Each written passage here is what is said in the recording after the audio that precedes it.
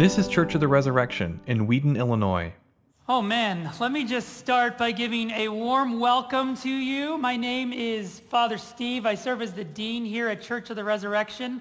If I haven't gotten a chance to meet you, which I'm guessing with the size of this group that there's several of those people I haven't gotten to meet yet.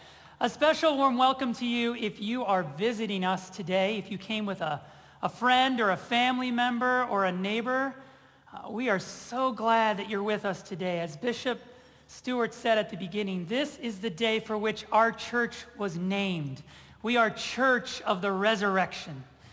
And today we celebrate the resurrection of Jesus Christ from the dead, a fact that changes the course of history, a fact that we believe changes the course of our very lives.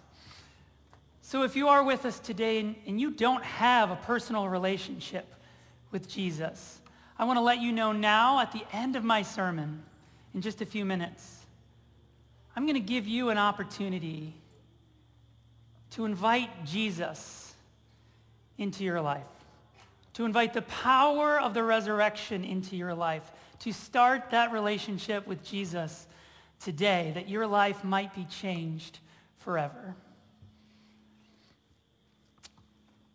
So if you have spent any time with me and my family, and you've heard us tell any of our stories, then you quickly would pick up that I've known my wife Jana almost my entire life. I have visual evidence of this. I have a picture of the two of us at her 4th birthday party. There on one side is cute little 4-year-old Jana with her pretty little spring dress ready to celebrate her birthday. And there on the other side of the picture is Steve with his watermelon-sized head bowling towards Jana as fast as he can. I'm stuffed like a sausage in this little linen shorts overall outfit. I don't think my mom had pulled out the new spring clothes yet. I don't think she knew that this picture would live in infamy. But when you've known your wife your whole life, you often get asked a question that goes something like this. When did you know? When did the reality sink in that you were going to spend the rest of your life with this girl? Well, I don't think it had sunk in yet when the two of us actually performed in our high school's production of Fiddler on the Roof. And I played Model the Tailor and she played Zeidel, and we literally had a Jewish wedding on the stage. I don't think it had sunk in yet. You could say there were many moments over the course of the 4.5 years that we dated where it started to sink in. I think I'm going to spend the rest of my life with this girl. And certainly it was sinking in when I took her on a picnic to the Morton Arboretum on a beautiful day like this, and she opened her napkin and out fell a jewelry box, and I asked her to marry me, and she said yes. But I'll tell you the moment it really sank in. I can describe it in one word: luggage. You see, we had just graduated from college, and Jana headed right home to St. Louis, but I stayed for a few days because I had a job and I was earning some extra money. And the last night, before I was coming home to St. Louis, I said, what are you doing tomorrow morning? I'll be home in the afternoon. And she said, well, my parents, for our wedding gift, they're going to buy us luggage. And so we're going to go tomorrow morning. I'm going to go with my mom, and we're going to pick out the luggage. And it just hit me. Luggage. Our luggage. Like when we go on trips, we're going to put our stuff in the same suitcase because we're going to be married and we're going to spend the rest of our lives together. And I got so excited, I had to respond right away. So I took all my stuff from my room right at that moment. I stuffed it in the back of my red 1987 Toyota Corolla hatchback. And at 10 p.m. at night, I headed down the highway towards St. Louis without telling a soul. And as I was driving, the excitement just started to build. I just started to realize that it was going to be even more wonderful than I had imagined. Sharing a marriage together meant sharing a life together. It meant sharing all kinds of things together, sharing trips together. I got to my brother's house, who I was staying with in his apartment that summer at 3 a.m. in the morning. He opened the door. What are you doing here? I thought you were going to be here in the afternoon. And I said, I got to go buy luggage. Isn't it amazing what happens to us when the reality of something truly wonderful sinks into our hearts.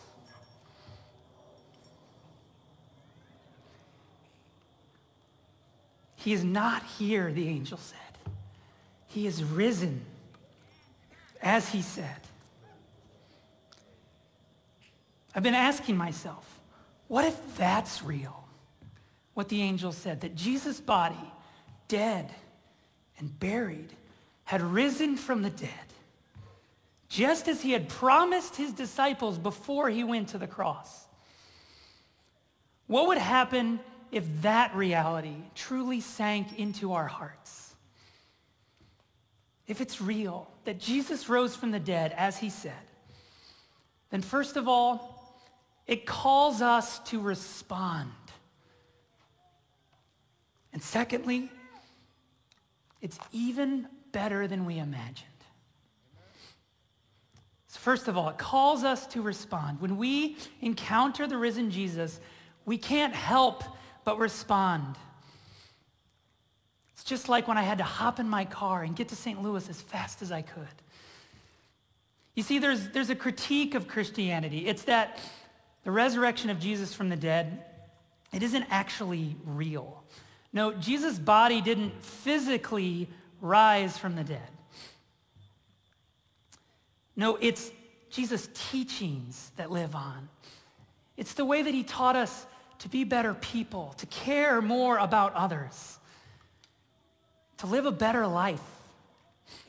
But you see, the disciples, the ones who gave us the full story of Jesus' life, they certainly didn't believe in the mere idea of a resurrection.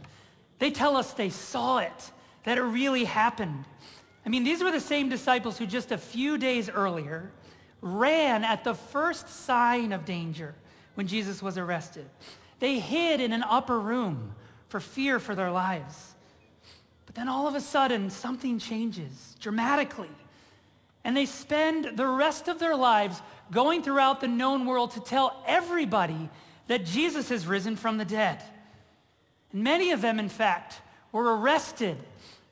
They were beaten and tortured. They were killed for the proclamation of this message. So what happened? Did they lay down their lives for an idea? Or maybe they encountered a risen Jesus and it changed everything for them. They simply had to respond. It wasn't like there was another choice. So if you're a follower of Jesus,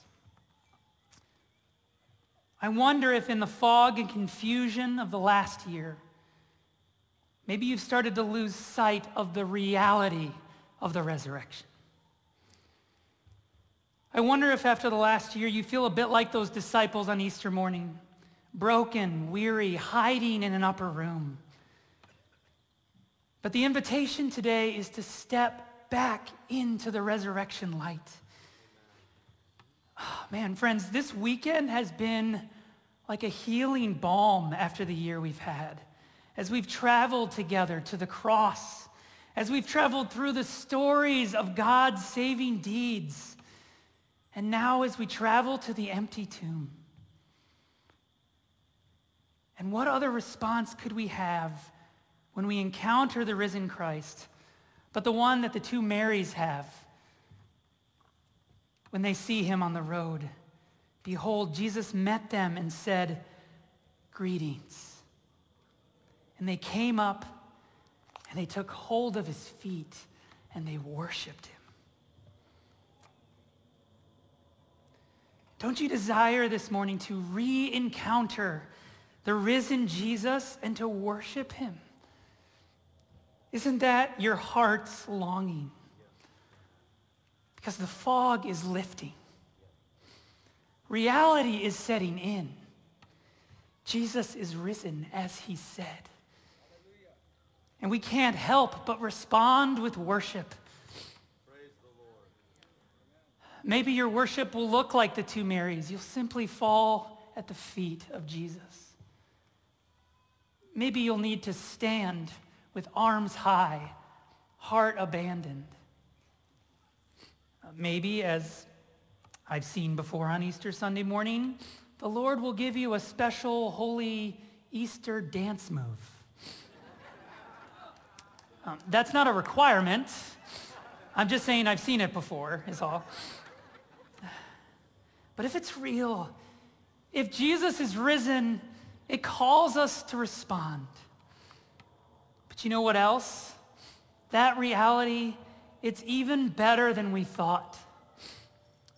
Because if that's real, if Jesus said that he would rise from the dead, and then he did, doesn't it stand to reason that we can trust everything he said? Amen. If Jesus can make good on that promise, can't we be certain that all promises that he made will be fulfilled? Praise God. I love this quote from a Christian author who said, "If the resurrection is real, hope then floats like lava beneath the crust of daily life." I love that image. In the crustiest, the hardest places in your life, resurrection hope floats like lava. So let me ask you, how much hope or comfort has the idea of the resurrection brought you in the last year? How much hope does that idea bring you in the places of greatest anxiety or fear or broken relationships? How much hope does it bring you in places of loneliness or sadness?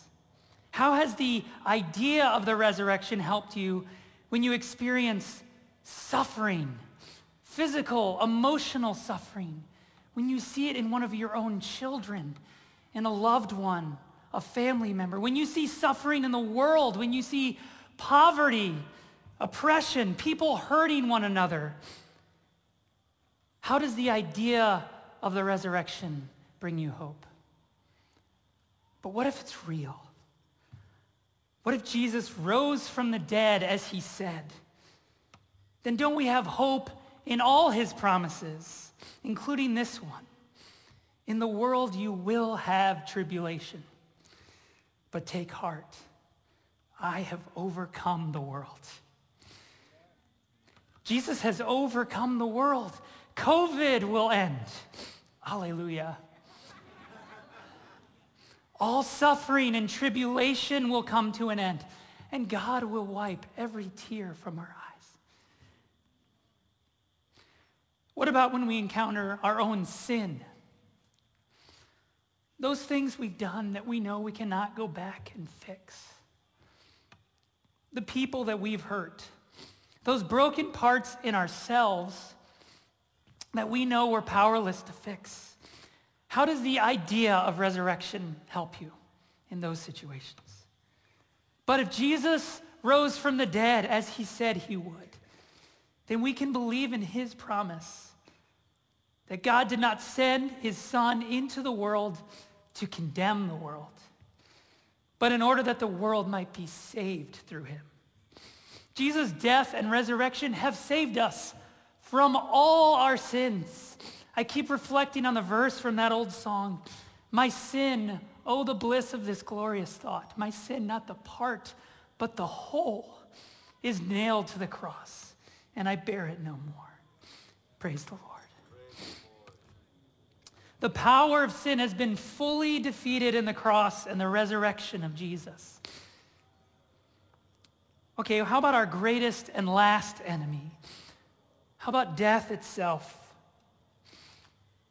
We can try to hide from it. We can try to fill our lives with comfort. We can ignore it as long as possible, but we can't avoid it. In the end, death is coming for all of us. And how does the idea of resurrection help us in the face of death?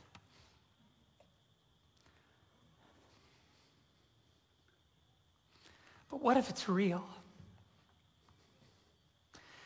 What if Jesus rose from the dead as he said he would? Can't we trust in all his promises? Like this one. I am the resurrection and the life. Whoever believes in me, though he die, yet shall he live. The resurrection of Jesus is resurrection for all who believe. Death doesn't have the last word. He told us that in his Father's house are many rooms. If it were not so, would he have told us that he goes to prepare a place for us? The resurrection of Jesus, it's even more wonderful than we thought. It opens up to us a world of God's promises. And if it's real, hope in all of Jesus' promises runs like lava beneath the crust of daily life. So what are the promises of Jesus that you need to hold up anew in his resurrection light? That hope might flow into every part of your life. So if you're not a follower of Jesus, then my prayer is that this morning you're encountering the resurrected Jesus. You're starting to see that perhaps the resurrection is real and that it changes everything. And I want to remind you of another promise that Jesus made, one that you've probably heard before. For God so loved the world that whosoever believes in him should not perish, but have everlasting life. And I want to give you that opportunity right now to respond to this wonderful reality, to invite the power of Jesus' resurrection into your own life, that you might receive the forgiveness of your sins and his promise of everlasting life. I just want to invite everyone right now, just bow your heads, close your eyes.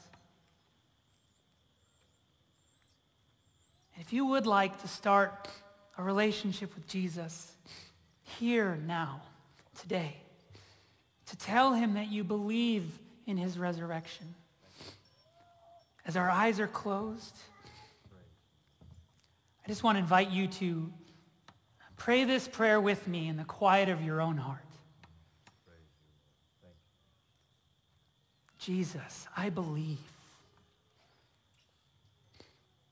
I believe that the resurrection is real. And I ask you to come now and save me from my sins. Lord, I desire that resurrection hope would flow into every area of my life. I desire that hope in all your promises would be given to me, including that promise of everlasting life with you. I ask to start a relationship with you here today, Jesus. Before we raise our heads and open your eyes, I just want to ask you to do one more thing. If you prayed that prayer, everyone's eyes are still closed. It's just me. I want to invite you, just as a sign that you prayed that prayer in your heart, to just make the bold move to raise your hand. I see you, brother. Praise God. See your hand. Praise God. Thank you, Lord.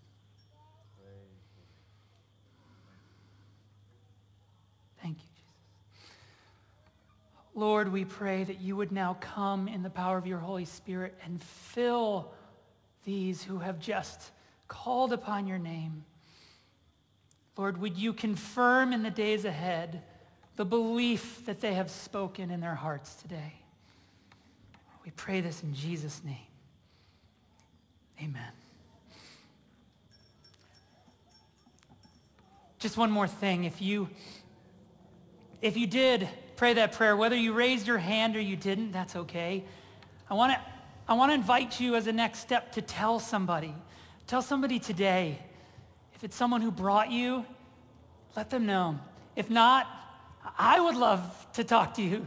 Come up and find me after the service, or any of these wonderful robed people up here. We'd love to pray for you, encourage you, and just give you maybe an idea of what might come next in your walk with the Lord. Friends, Jesus is not in the tomb. He has risen from the dead, just as he said. Hallelujah. Hallelujah. In the name of the Father, the Son, and the Holy Spirit. Amen. Thanks for listening. Our vision at Church of the Resurrection is to equip everyone for transformation. As part of that vision, we love to share dynamic teaching, original music, and stories of transformation. For more of what you heard today, check out the rest of our podcast. To learn more about our ministry, visit churchres.org.